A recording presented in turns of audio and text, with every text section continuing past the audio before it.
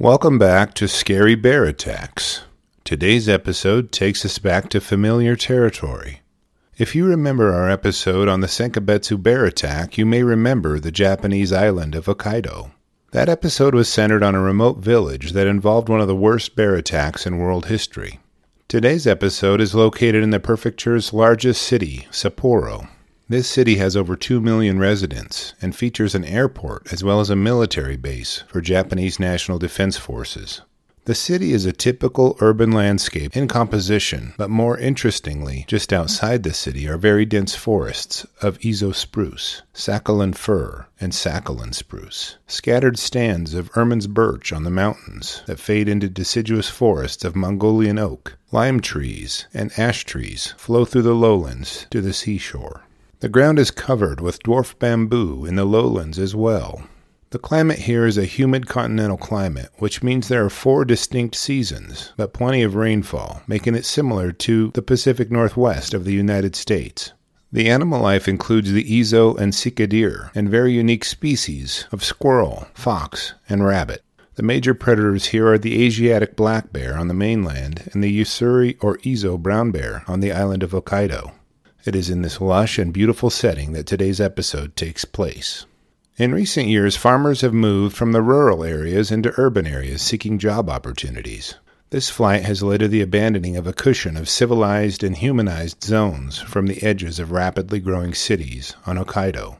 The farmers and subsistence practitioners used to serve as a cushion between the bears and the city, but their untidy practices of discarding food waste made bears all too comfortable around people.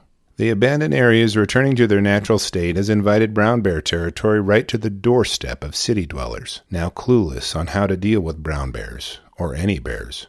Add in the lack of younger generations being familiar with firearms and hunting practices, the key ingredients for an intense and dangerous environment has developed on the island.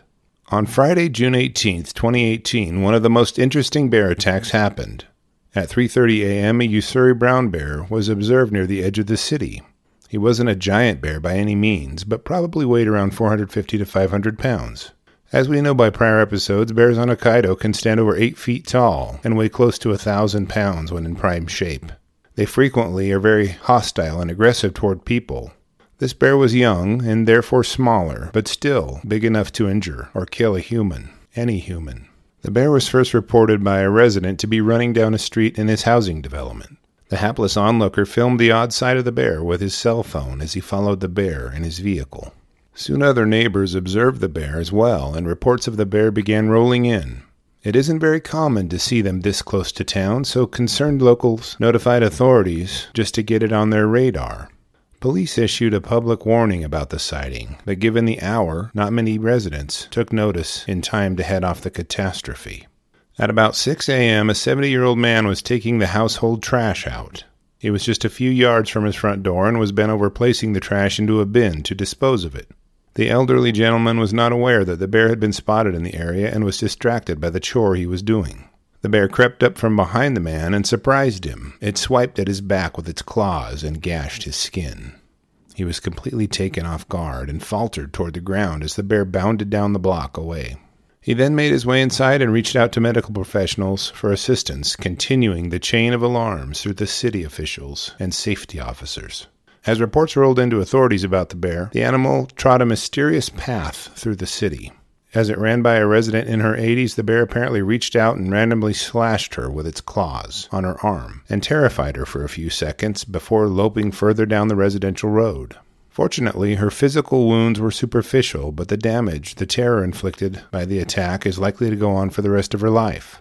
Somewhere between the prior attack and the next, the bear ran upon a man in his 40s who was walking down the street. The bear bit into the man's arms and legs in numerous places. It used its claws and teeth to tear at the man's chest and back as he fought for his life. By the time the bear was finished with this attack, the man suffered numerous claw and bite wounds across nearly his entire body and suffered severe injuries, including a fractured sternum. As the wounded man lay incapacitated on the ground, the bear departed the scene and ran further into the city. If you notice, these attacks seem to ramp up in confusion, intensity, and seriousness. The longer the bear loped through the city, the more frustrated it became, but still continued toward the heart of the city. By 7:50 a.m., the bear was followed by a news reporter in a vehicle. As the reporter filmed the bear dashing through the town, it seemed to panic at being followed and approached a large metal gate blocking a road into a military barracks for the ground forces of Japan. As soldiers tried to bar the gate and ran about in panic, the bear gripped the door and pried it open, winning the tug-of-war it had with a brave soldier trying to keep it from entering. As the door flung wide, the bear charged the man and pushed him a few feet, then it slashed him across the chest. The soldier collapsed to the ground as the bear ran off, seeming to seek an escape from the unavoidable bombardment of its senses from the bustle of the city. Continuing on its chaotic dash through Sapporo, the bear next scaled a fence and entered the runway of an adjacent airport around 8:15 a.m. Given the amount of confusion the bear had already created in the city, the airport officials were quick to shut down the runways, which caused delays in flights. This seemed to be the only place the bear could find a measure of solace and escape from the honking horns and roaring engines of the streets. It spent the better part of an hour at the airport before it dashed toward the fence surrounding the runways. It apparently saw the trees nearby and hoped to find seclusion there. It scaled the fence, dashed across several more lanes of traffic, and disappeared into the forest, with local authorities soon arriving to give chase. A local hunting club was notified of the bear's escapades after the barracks attack and attacks on citizens. They grabbed their high-powered hunting rifles and responded to the threat to their city's peace and safety. They soon found where the bear had hidden itself and surrounded it in a stand of trees. 5 shots rang out as they extinguished the bear's life and ended the chaos it wrought on the citizens of Sapporo. The standing tally was 4 people injured and 1 bear dead. As in each episode, we have to examine the cause behind such tragic events.